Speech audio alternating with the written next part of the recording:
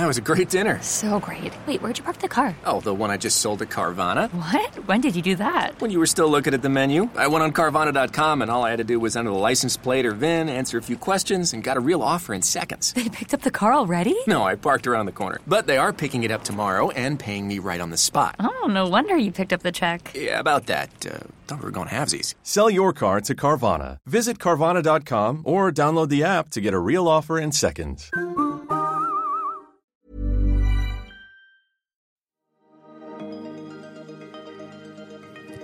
Welcome back to Humans of Purpose. I'm your host, Mike Davis, and each week I bring you conversations with local purpose-driven leaders.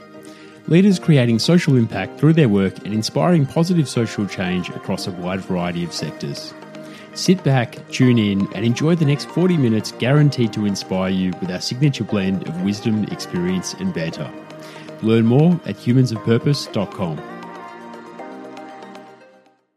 From a cultural basis, a lot of the times I find it challenging to fit within organizations because those organizations are in a Western kind of setting and they're asking you to improve the needs of the Aboriginal and Torres Strait Islander people in what setting they're asking, and they don't fit.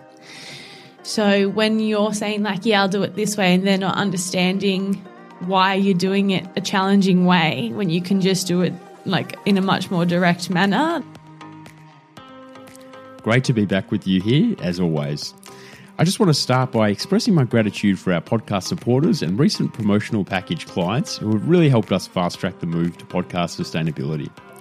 If you want to support the podcast, you can become a Supercast member and enjoy some great perks each week, or take up one of the few remaining promotional spots on the podcast for the year and reach our growing global audience. Our promotional packages enable us to amplify support for all the amazing purpose-driven work happening out there that's having a real positive social impact, and in doing so, it means we can help break even financially and ensure our sustainability. More on this in the show notes. As always, we are proud to be sponsored by the great folk in Neon Treehouse, who are still the best digital agency on the planet Earth. Learn more in our show notes. This week, I'm thrilled to welcome Emily Darnett to the podcast. Emily is a newly appointed board director at Family Life.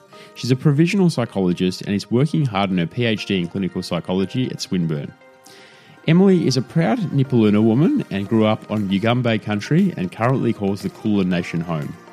Her current areas of interest are Aboriginal and Torres Strait Islanders' social and emotional well-being, social injustices, and minority groups. Emily has some truly unique insights and done great research on understanding the experience of First Nations communities from a social determinants of health perspective, and also understanding the differences between mental health experience of First Nations people and also between non-First Nations broader community groups. Emily is doing so much and has great passion and rigour in her work. She's an amazing leader to keep your eyes on and is doing an incredible job representing herself and her community. I hope you enjoy this conversation with Emily as much as I did. What a thrill to be joined by you, Emily, on this very cold, frosty Monday morning. When you said you were happy to do an early morning, I did not realise you meant 7 a.m. Thank you for coming. Thanks for having me. Are you tired? Absolutely. Good, well, that makes two of us.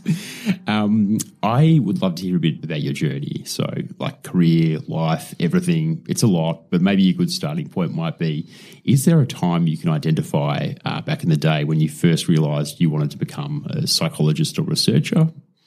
Yeah, absolutely. So I think everybody kind of goes through a time when they feel like they're experiencing mental health issues or are affected by someone that is. And my family have had those experiences. So when I was little, my mum experienced some mental health issues and health issues as well. So they're really contributed to each other and have been prolonged. So she's still experiencing them. I couldn't help her when I was 10 years old, but now I feel like I have a better understanding and insight to maybe lend some help to people now that I have the training. So that was sort of like the clear sort of trigger point of that narrative and further exploration of that space? Yeah, for psychology specifically, and then researching as part of your tertiary education in Australia to get qualified, you need to do an honours year, which involves a thesis. And before that, I was like, absolutely not, get me out as quickly as possible from university. I need to have a full-time job. And then after that year of doing a thesis, I was like, hey, I actually quite like this and I can really influence some change here. So I added an extra year on to my master's to make it a doctorate. That's big. And so have you thought much about like academia and whether that's a space you want to be in? Yeah, it definitely is a space I want to be in because it is somewhere that I can influence change. It's not a lot of it's somewhere that not a lot of Aboriginal people are in. So having the cultural background that I have and having the knowledge and expertise that I'm trying to get, I really feel like I'll be able to make a bit of a difference, at least to some students coming up and some systems, hopefully. It's really interesting you say that. I mean, I can imagine a time when someone wouldn't go into academia or research because they couldn't feel that they could make a difference. But now is like the time of the empowered individual with, research, but also amplified by Twitter, social media, website presence and this kind of thing. Do you feel like now is the right time to be able to make that change as an academic? I don't know about time. I feel like we're definitely getting more access to things as time continues. But I think the people that did it well before me have made some great changes as well. They probably faced a bit more adversities. But I do think like the socioeconomic kind of climate has changed to really put Aboriginal and Torres Strait Islander needs at the forefront of people's thoughts. Absolutely. And speaking of that, I mean, tell us a bit about your PhD topic and your thesis and what you chose to focus on for that.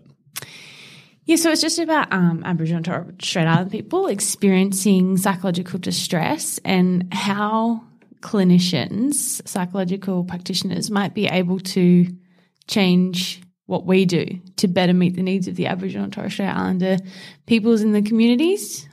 So often we find that we're asking Aboriginal and Torres Strait Islander people to fit a system that wasn't made for us. So we're seeing how the system can change.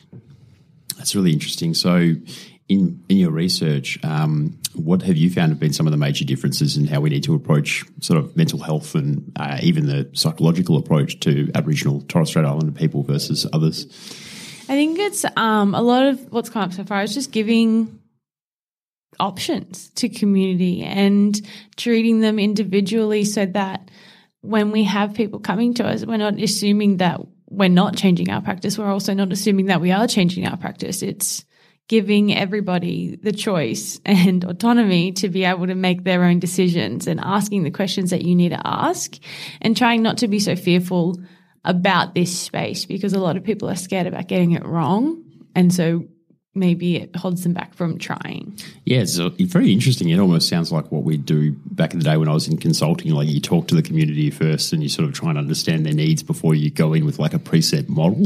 Mm-hmm. Does that kind of resonate? Yeah, so it's definitely about community and their needs. So a lot of the time we enter in with these ideas of like, would this research question help you? Like, do you reckon this would be good? And they're like, no, we actually need this. So that's when we have to get different. We have to get reflexive and be like, all right, that's what we're going to look at because that's the need deemed necessary by the community.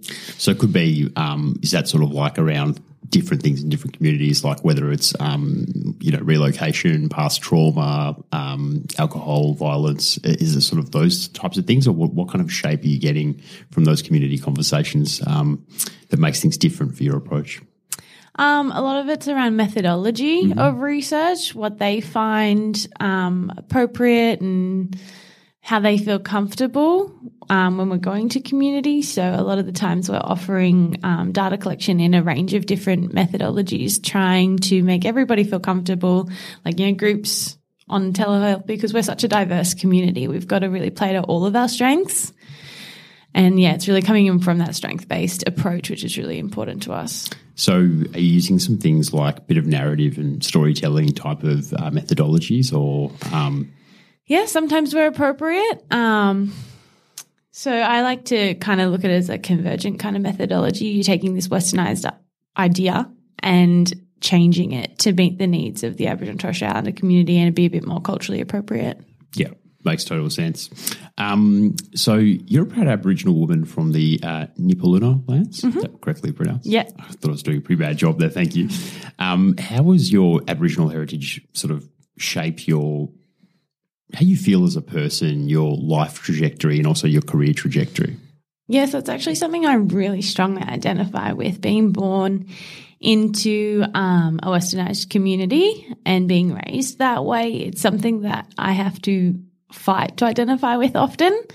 So being the first one in my family after the colonisation to identify, to avoid all of the stigma and bias that surrounded Aboriginal and Torres Strait Islander people in the past, it was really something that is important to me and important to my identity. And that's, I think, why I've gone so deep into the research for trying to make change for the Aboriginal and Torres Strait Islander community specifically.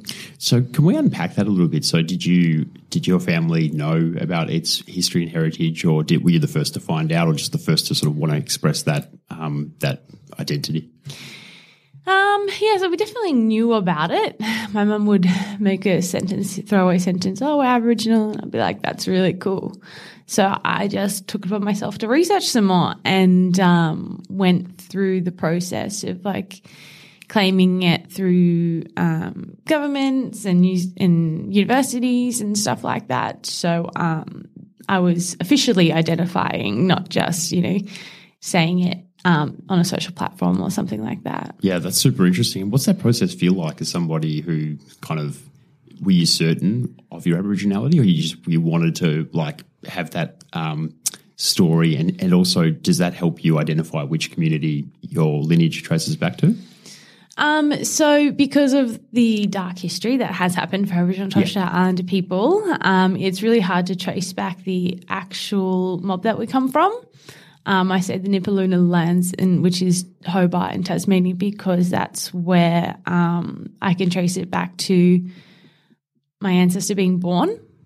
I'm trying to get further. She was then adopted and then I'm trying to get it back further, but it is challenging.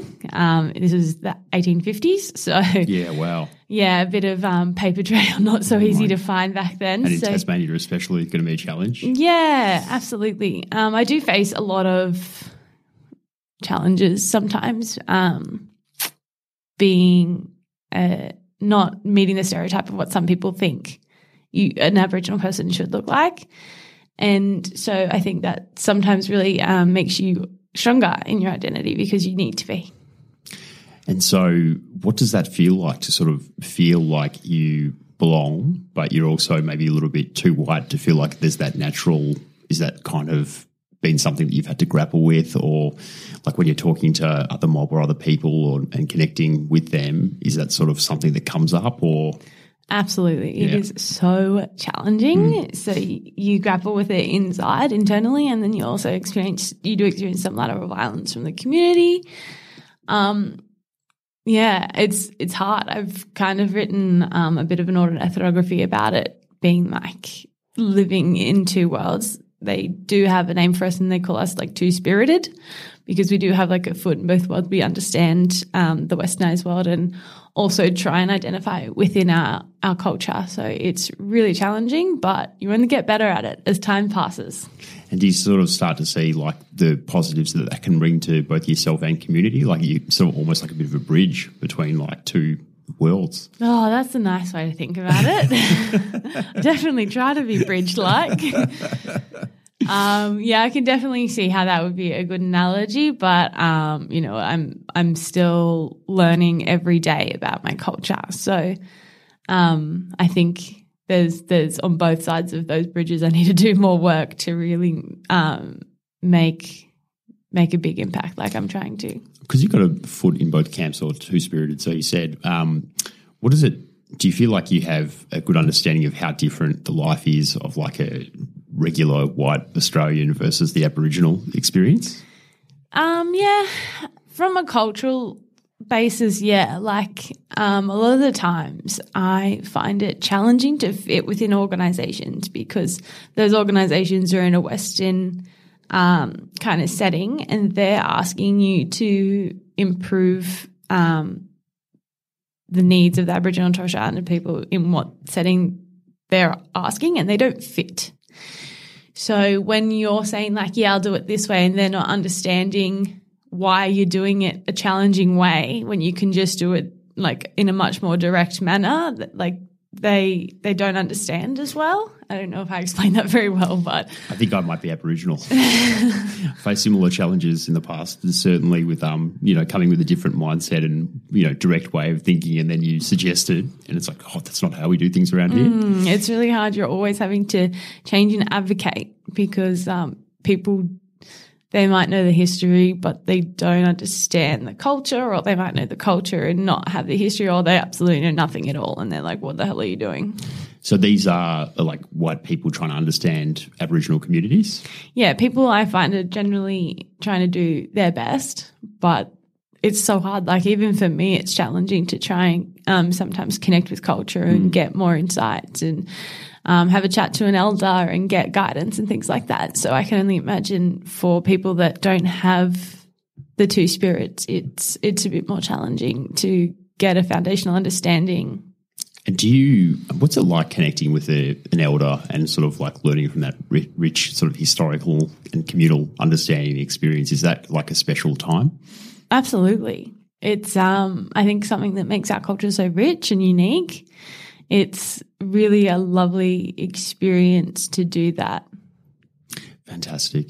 Look, not many of us get that opportunity, and I think the closest, a semi-white guy like myself has got is probably going down to the Koori Heritage Trust and, attending a smoking ceremony and some of these things. And I think we always wish we could get a little bit deeper, but it's sort of sometimes there's a sort of like a kind of like opaque barrier there that it's sort of hard to get much closer without feeling like you're impinging or getting in the way. Yeah. I can definitely see why that would happen. And I guess that's the fear, because you don't know how to be appropriate. Sometimes you want to know more, but you don't know, is it okay if I go and ask these questions? Totally. Is it okay if I, do these things? Yeah, totally. That's definitely my issue. I don't know about other people, but like just being part of programs, like it's really interesting, like to being somebody in their mid to late 30s. I have to say mid to late now because it was 38 recently, so I can't claim like mid because it's not 37 anymore. I think you can. Yeah, I can? All right, well, that's great. Well, this is a good revelation for me. But, you learn so late on about things and, you don't have enough conversations with Aboriginal people, and then it just becomes like this. I think the less you try and touch that space, the more estranged you become from it. And like, it's really, you just got to burst the bubble a little bit. Absolutely. But I think schools need to do a better job of bursting the bubble for us. They're not helping us get to the bursting of the bubble. They're teaching the wrong curriculum, like the history and stuff like that. It's just insane to me that this is still happening in 2022. Yeah, and it would also be good, like, to do a bit more depth of understanding around why we do certain things. I know we have like adopted a lot of practices, but there's nothing like go to a smoking ceremony for me and like learning from a peer, a friend, and a colleague in a program who's Aboriginal about his history and identity, and then hearing from elders, like that was really great, and that led me down the path of, maybe I can engage more with this space. Then I read the book Decolonising Solidarity by Claire Lands, which is a really interesting book. I mean, it's a really deep and sort of intense intellectual book about Aboriginal experience, and sort of took myself down that pathway. But I think, there's so much more we can do, and it's really sort of like, it is a challenging space. And what I say to people who have maybe never spoken to an Aboriginal person or had that opportunity is like, don't pussyfoot around and don't try and step on eggshells. Like, don't go as though you're sitting around eggshells. Be curious, be open, and just ask questions. And if they're a stupid question, like, you'll get told that, like you would in any other setting, right? Yeah, absolutely. I think it's so important to highlight how much questions can help everybody's understanding, and generally we're happy to answer them. And if we're not, you'll know. So yeah, you tell us. Exactly. Yeah. I realised why I went on that rant, and that's to talk about the Koori Heritage Trust and your work there. We'd love to hear a bit more about that. Yeah, so I'm an observer on their board this year. So that's through a program that they've been, I think, joining for 5 years, which is really great. It gives aspiring future board members a taste of what it's like to understand and things like that. So Career Heritage Trust is really great. It's really amazing to be able to see how that works in a cultural setting. I already sit on another board, which I'm sure we'll touch on after, and just seeing the difference between the two boards and, and they offer such great services and things like that. It's really great to be able to see how they work differently. And as I said, every day I'm growing my knowledge, and that's definitely one of the places that's helping me do that.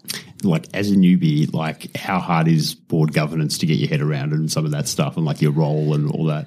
Very challenging. I'm still trying, but just like anyone learning anything new, like whether it's about culture or not, ask questions. Like I think they're so helpful, and generally people recognize that I'm quite new to this space. They love that I'm trying, and they recognize the niche that I can help them with, I guess. And so they're always happy to help me out and answer my questions along the way.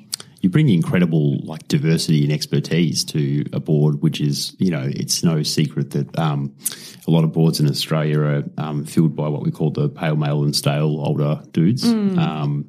And, to be a young, dynamic Aboriginal woman researching in the field would just be an incredible asset to any organisation, I would have thought. I like to think so. It's always weird when I put a statement. It wasn't really a question. But, yeah. But I like to That was a great dinner. So great. Wait, where'd you park the car? Oh, the one I just sold to Carvana. What? When did you do that? When you were still looking at the menu. I went on Carvana.com, and all I had to do was enter the license plate or VIN, answer a few questions, and got a real offer in seconds. They picked up the car already? No, I parked around the corner. But they are picking it up tomorrow and paying me right on the spot. Oh, no wonder you picked up the check. Yeah, about that. Thought we were going halvesies. Sell your car to Carvana. Visit Carvana.com or download the app to get a real offer in seconds. Yeah, so I definitely like to think that it's important that we help organizations that are truly trying to make a difference rather than just trying to tick a few boxes. Oh, yeah. Because you find ticking boxes is often a thing that people like to do. So it's really important to definitely get an understanding of what the organizations try to do and how you can influence it, and if they give you that opportunity to actually influence, or if they're just wanting you to sit there and tick that box. That is a really interesting thing that you've raised, and I have heard people say things about boards we need a young woman, or we need an Aboriginal person, and I sort of think to myself, you're saying that in a very symbolic way. Do you mean that you need a person with those experiences, history, and kind of perspective to add to the perspective of the group, or are you just trying to get the optics right? Yeah, I think it's different organizations for different things. Aboriginal people and Torres Strait Islander people, we need to be in the room where decisions are being made about us and for us, because otherwise it's not appropriate. So sometimes people just want you to be in that room, and other times people want you to contribute in that room. And I guess that's the difference in the idea that you need to figure out when joining a board or an organization.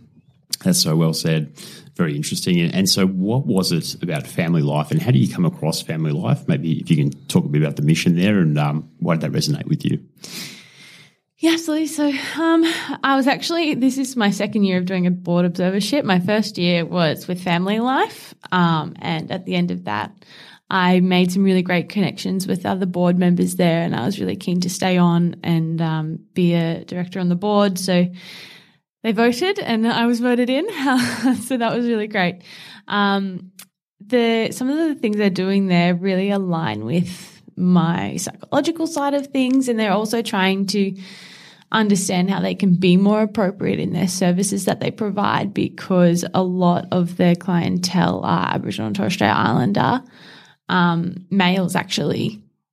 So figuring out how they can be more adjust their services to better meet the needs of the Aboriginal and Torres Strait Islander communities and make sure that they're culturally appropriate and things like that is something that they're really passionate about. And I guess that's kind of also where I can help out. So, as an observer, they really let me be hands-on. So I can only imagine that it's going to just get more as I continue on this board. Yeah, you need to be careful because if you put your hand up for a lot of stuff, they'll say go off and do it. Then you won't be buried. Yeah, well, I think that's a bit of a privilege of being the two spirited, because I do understand Westernized practice. Yep. Whilst also you can see that coming.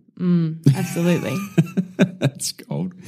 And so this is sort of like, it's really interesting, like, because as someone like with your background and experience, like you are making change through your research, through your connections in both worlds, but also like at board level too. So there's really progressive change, hopefully, is the goal on all fronts. That's always the goal. Yeah. Yeah. Do you think about it that way? Is like a diversified approach to sort of influencing change, or it's just sort of like, I'm going to do this because this seems like why did you want to be on a board? Is that part of the voice thing, or? Yeah, it is, absolutely. I think I have a lot to offer a board, and I feel like I can only influence change from, like I can always influence change in whatever I do, but I guess the boardroom is a place where I might be able to do a few more things and be able to influence it on like a systematic level in this case, or and things like that. So the bigger platform I get, the more change is kind of the idea, I guess. Yeah, it's really cool. And I think part of the reason I ask you that is because I am a big fan of spending time on boards. I was on 2, I'm on 1 now, and it's terrific. And it's an organisation around empowering disadvantaged youth through hip-hop and dance. So very cool. I can't dance at all, but I think it's really great that they do that, and the programs are very effective. But, yeah, there's not a lot of young people interested in joining boards, I don't think. And, you know, to hear you talk about it the way you do, it's such an opportunity to sort of set the agenda, bring your own perspectives and influence change, eh? Absolutely. I feel like you were saying before, like the male, stale, pale kind of thing. And I feel like that's how we also picture it. Like you have to be older to sit on a board. You have to have certain expertise to sit on a board or things like that, when really boards are looking to diversify in all kinds of ways. And I think everybody has some certain expertise that they might be able to bring. So it's really important to go out and get those opportunities, I think. Yeah, fantastic. And so has this given you a taste of like wanting to do more involvement, and like how is it with the chair and everything? And is it like sort of the type of thing where you think, I'm really loving this, I want to potentially be on another board, or I'd like to be a chair at some stage? Yeah, absolutely. It's always something that I want to just continue to grow into and make as a bigger impact, positive impact as I can. So I'm always looking for more board roles, but at the moment I'm got a lot on my plate. So it's about balancing what I want to do with what I need to do, I guess. So definitely not found that balance yet, but always trying. And yeah, my partner says if I come home with another job, he won't know what to do.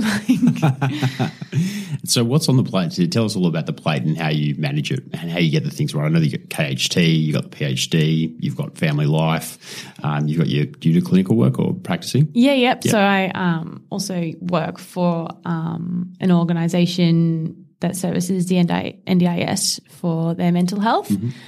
And then I've also got coursework on top of that, because the doctorate's like a master's and PhD together. So night times. It's also an MPH, PhD? Yes. And what was the other one you said? So it's a PhD and a master's. Oh, yeah. So I do Masters 2 years of psychology? coursework, clinical psych, Yeah, that's, man, that is full on. Yeah, and then placements. Whoa.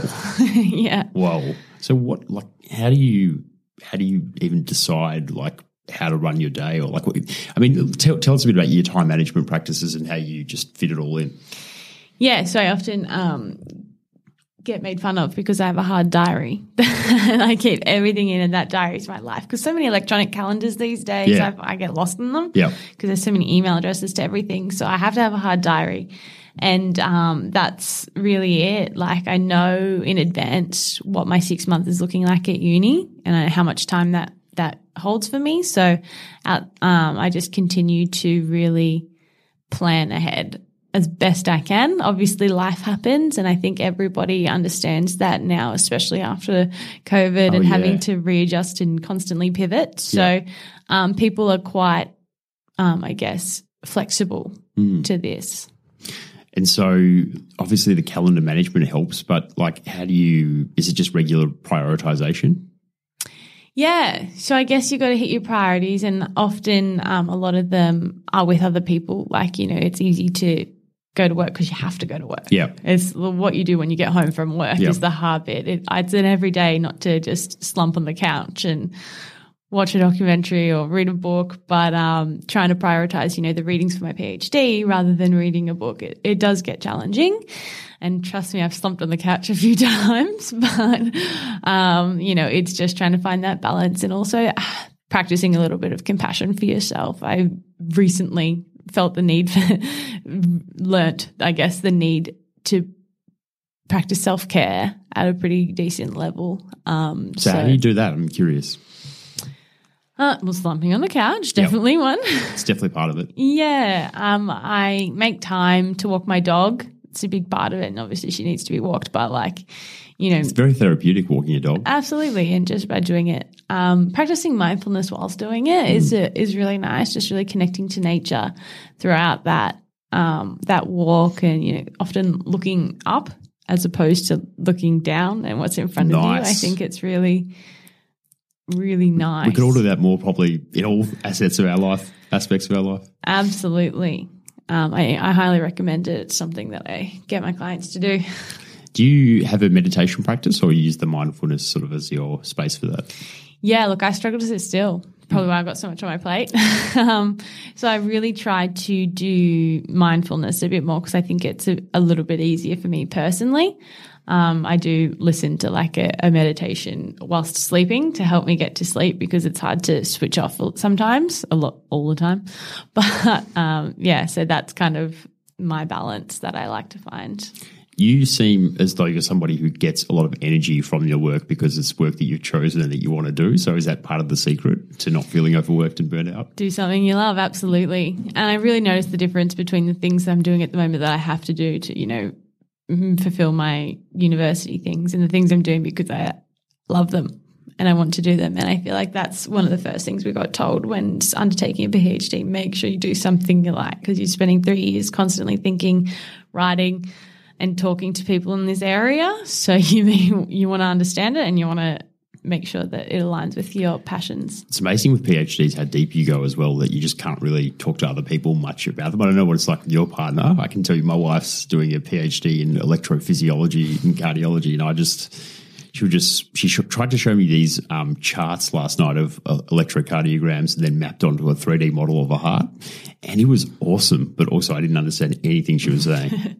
Yeah, so mine, I think, has a bit more of a social aspect to it, so it's probably a bit more understandable by people that don't have a degree in any kind of degree or a background in that kind of stuff. Yep. So that's awesome because, imagine the conversations and even pub chats you could have around that stuff. Do you like to throw things around?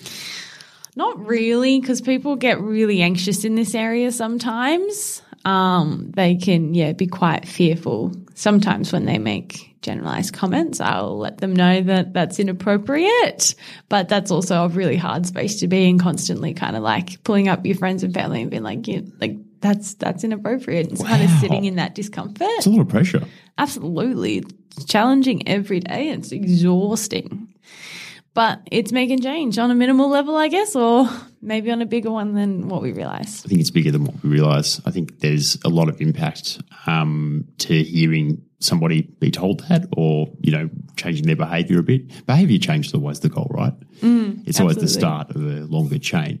How often do you hear things that are sort of culturally insensitive or inappropriate just in general society? Is it a common thing or is it, Absolutely. It's really? A common thing. Yeah. So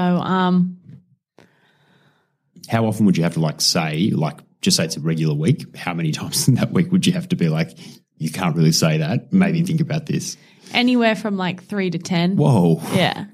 It's not see hard. That coming. No, and it's also, you've got some power imbalances in your life where these people are maybe your senior, or your manager and stuff, and you're pulling them up and being you can't really say that, and trying to explain where my reasoning as to how we got to this area, and they're not understanding it because they don't align with the background that I have, which is fine. like, you don't have to, but kind of them not trusting me to be providing the best care is really challenging as well, because it's not what they know. It's really interesting. And I guess, is that emotionally one of the most fatiguing things for you? Yeah, constantly fighting for what I think is right and what I've been taught is right for, my clients or my research participants or anything like that. And being told that, oh, that's not how we do it here. It's like, well, it's how you need to do it. So rather than trying to change me, let's change your approach, your understanding. Yeah. It's exhausting and it's really draining. Is that a conversation that you kind of just like get better at incrementally over time, or do you have to like pick your audience and tailor the message depending on who it is in your life? Yeah, look, I think it's both. I think I like to think I've gotten better at it, because the first time I did it I basically cried. Well, anything would be like maybe an improvement on that. So. Yeah. But it is about picking your audience. You know, if you overhear someone talking at the pub, like, you got to think about cost and benefit to yourself, because it is about protecting yourself a little bit as well. Yeah. But, when it is someone that you know quite well or that you work with day in and day out, and they're also working with Aboriginal and Torres Strait Islander clients, it's like, all right, let me help you. Like, this is why you can't really say that. And then a lot of the times they're like so apologetic and like, that's great that they've learned. And then sometimes you do get those people that don't learn and aren't really willing to learn. And that's when you take a bit more of a stern route. So do you decide to disengage at that point, or you're just a bit harsher with your kind of pushback? Just probably make it a bit more uncomfortable. Yeah. Sit in that silence. Yeah. Let them understand what's gone wrong and maybe where it's gone wrong. And, just don't do it in such like an easy way and forgiving if people are actually trying to learn. Take them through. I like it. Mm-hmm. How important or how much mentorship do you get at the moment through your life, your networks, your boards? And is that sort of something that it's been important for you to look for, some mentorship and direction, both professionally and in your own life? Yeah, absolutely. I have heaps of mentors, some who are Aboriginal and some who aren't. And I think it's so important to have people that you feel like you can ask questions to, even if you feel like it's a dumb question, and know that you're going to get an answer that is helpful, rather than be like, I don't have time for this or anything like that. So it's really important to pick the people that are there and the people that you go to carefully. And I think once you do that, you'll have a mentor for life. Fantastic. Look, one of the things I found interesting in your guest form that you submitted was your traveling, your wanderlust. So 55 countries. Let's talk about that. Yeah. You don't have to name all of them. I can't. So I was, I think 18 when I first started going abroad and things like that. And it started with, maybe the easier ones like America and England. And then as I got more confident in, I guess, myself and the world, I started to go to more culturally diverse countries, because that's where my passion is. It's all about culture for me, and really understanding how unique each culture is and how beautiful it is because of its uniqueness. I kind of ran away from uni during my undergrad for 2 years and went traveling and things like that. So that's definitely self-care if I've ever seen it. Oh, yeah. Nothing's as good as a holiday. What was the most interesting place culturally that you visited? Oh, I love India. Yeah. Yeah. So the chaos, but it's calculated chaos. It works all together. And I think it's just a really beautifully cultural country. It's amazing. Yeah, I've heard great things about India. I haven't made the trip there myself. I hear what people tell me who know me is they say you'll be very overwhelmed and you might not be able to handle it. So that's like my cautionary tale against India, but potentially could be overruled. Yeah, I would definitely say give it a crack. I guess I'm someone that likes to be overwhelmed. My senses were tingling when I was there, and I think that's what I liked about it so much. Something similar to like Morocco and things like that. It's just so much of a different Morocco's intense, eh? Yeah, just with the sights and the smells and everything's kind of new. I guess it's so diverse from what we're used to here in Australia. And that's what I like. The bigger the difference, the better, I guess. I like to always push myself outside of my comfort zone. So countries that I guess are a bit more culturally different do that. And I guess Have you been to Japan before? Haven't actually. That is a worthwhile place to visit. Yeah, definitely. So different. Going there. Like probably the most culturally different place on the planet, I would say. You reckon? In my short travel experience, some people may say India, but just like the way they think and the way things are there is just completely different to here. Mm-hmm. So for me, it was like a bit of going into the future, but also stepping back into the past. Really weird, sort of mixed feeling. Yeah, but it was cool. Very cool experience. Yeah, it's definitely on my list. Yeah, awesome. And so what do you want to – where do you kind of – I hate this where do you see yourself question because I don't see myself anywhere beyond the next couple of months really just getting by. But for yourself, once you complete your PhD, what would you like to do next?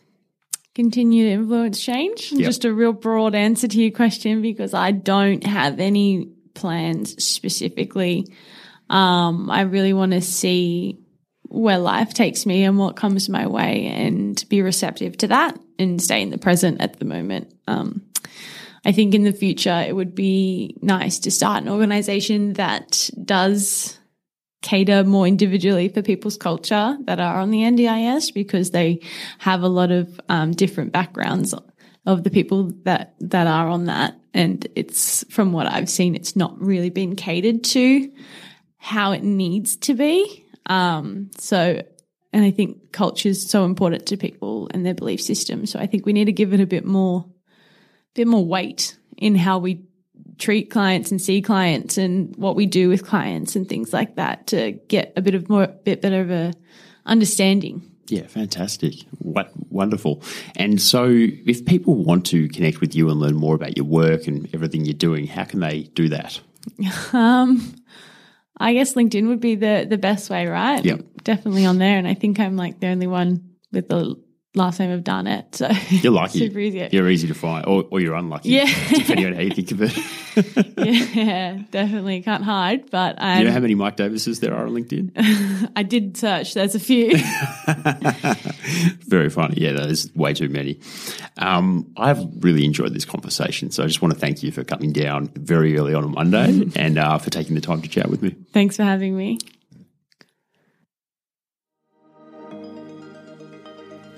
If you enjoyed this episode, make sure you hit the subscribe button in your podcast player and why not share it with a friend or two. If you want more from your Humans of Purpose experience, become a Humans of Purpose member today through our new platform, Supercast. All you need to do is hit the link in our show notes. If you have a message to share with our audience about your brand, products or services, we have a wide variety of paid promotional packages available. Please get in touch by hitting the link in our show notes.